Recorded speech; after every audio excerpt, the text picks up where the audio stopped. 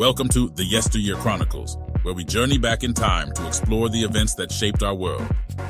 I'm Adrian, your guide through the annals of history. And I'm Becca, here to bring a scientific perspective to the past. I'm excited to delve into some of the most fascinating events in history and see how they connect to our world today. We'll be looking at Park Chung-hee's coup, the first Academy Awards ceremony, and much more. That's right, Becca. And if you're a history buff like me or just looking to learn something new, you won't want to miss this episode of the Yesteryear Chronicles. Let's start with a political event that took place in the United States back in 1868. On this day, the United States Senate failed to convict President Andrew Johnson by one vote. This was a crucial moment in American history, as Johnson's impeachment was seen as a test of the balance of power between the legislative and executive branches of government. Wow, that's quite a significant event. It just goes to show how one vote can make all the difference. Speaking of significant events, did you know that on this day in 1919, a Naval Curtiss NC-4 aircraft commanded by Albert Cushing Read left Trepassey, Newfoundland for Lisbon via the Azores on the first transatlantic flight? Yes, that was a groundbreaking achievement in the history of aviation. It's hard to imagine a time when crossing the Atlantic by air was nothing more than a pipe dream. But let's go even further back in time, shall we? On this day in 1888, Nikola Tesla delivered a lecture describing the equipment which would allow efficient generation and use of alternating currents to transmit electric power over long distances. Ah, Tesla, the genius inventor who was ahead of his time. It's fascinating to think about how his innovations in electricity have shaped the modern world. Alternating current, or AC, is a type of electrical current that periodically reverses direction. It was an important innovation because it allowed for the transmission of electricity over long distances, which was not possible with direct current, or DC. This made it possible to build large-scale power plants and distribute electricity to homes and businesses, transforming the way we live and work. Indeed, Becca, it just goes to show how interconnected all these events are, and how they've shaped the world we live in today.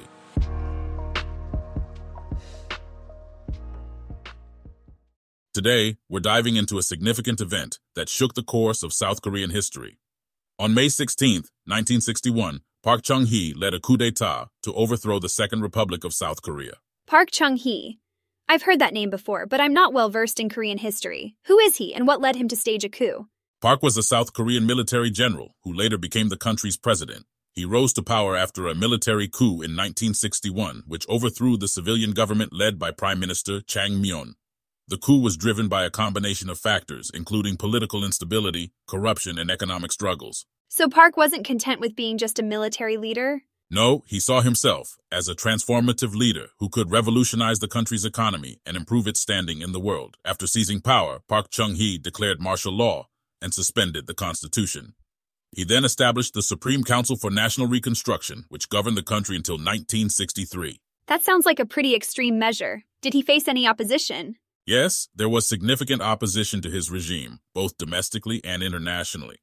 The United States, for example, had initially supported the coup, but later came to view Park Chung-hee as a dictator who was suppressing democratic ideals. How did Park Chung-hee respond to this opposition? He was ruthless in his suppression of dissent.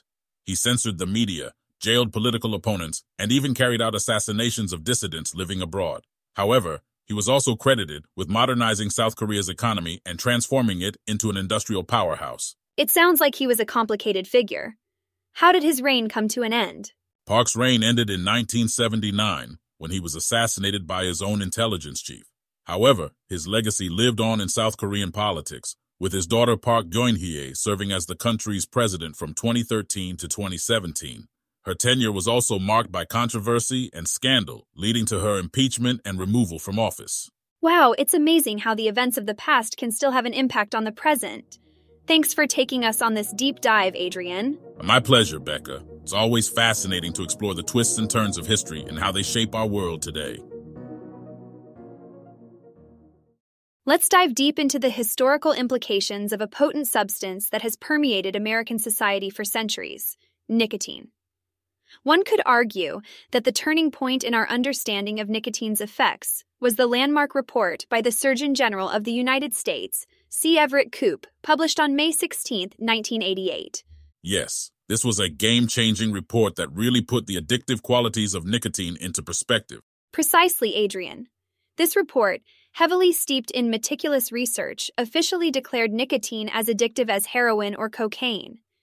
It was an unequivocal statement, a stark departure from the once casual societal approach towards nicotine consumption. Given that tobacco has been integral to American history, from the colonial cash crop to a symbol of rebellion in the 20th century, this report must have sent shockwaves through the industry and society. It indeed did.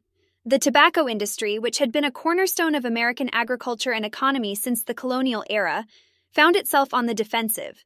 Faced with a growing public health crisis and mounting scientific evidence, the industry was forced to reassess its position.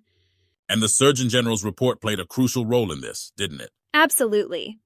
The report's unequivocal stance on nicotine's addictive properties didn't just expose the hard truth about the substance. It also catalyzed a paradigm shift in public health policy and tobacco control efforts. This was the starting point of concerted efforts to curtail tobacco use, leading to significant decreases in smoking rates in the decades that followed. It's fascinating how this report from 1988 still resonates in our collective efforts against nicotine addiction. It underscores the importance of science and research in shaping public health policy. Indeed, Adrian. The report stands as a testament to the power of evidence-based research in informing policy and catalyzing change. It also serves as a reminder of our ongoing battle against nicotine addiction, a battle rooted in our history and crucial for our future health. In today's pop culture segment, we're celebrating some significant events and birthdays in the world of entertainment and music. That's right, and it's always exciting to reflect on the past and look forward to the future of pop culture. Let's start with a throwback, shall we?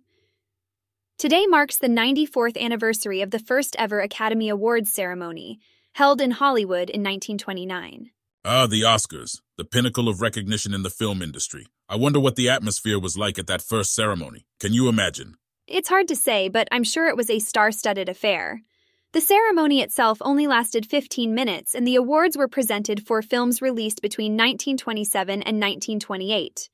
And interestingly enough, the award for Best Picture went to Wings, a silent film. Silent films. It's amazing to think about how far we've come in terms of technology and storytelling in film. Speaking of storytelling, today is also the birthday of Tori Spelling, born in 1973. She's an American actress, reality television personality, and author. Yes, Tori Spelling has had quite a career in the entertainment industry. She's probably best known for her role as Donna Martin in the hit TV series Beverly Hills 90210. But she's also been a prominent figure in reality TV, appearing on shows like Tori and Dean, In Love, and True Tori. And let's not forget about her writing career. She's published several memoirs and novels. Impressive. From TV to books, Tori Spelling has certainly made a name for herself. Now let's talk about music. Today is the birthday of Robert Fripp, born in 1946. Fripp is an English guitarist, songwriter, and producer, known for his work with the progressive rock band King Crimson. Yes, King Crimson has been a staple in the progressive rock scene since the late 60s. And Fripp's guitar playing has been a significant part of the band's sound.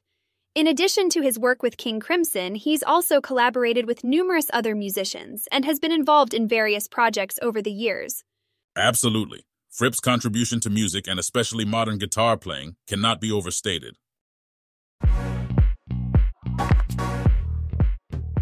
And that wraps up today's episode of the Yesteryear Chronicles. We hope you enjoyed traveling back in time with us as we surveyed May 16th throughout history. Before we go, we'd like to acknowledge that today is Mass Graves Day in Iraq.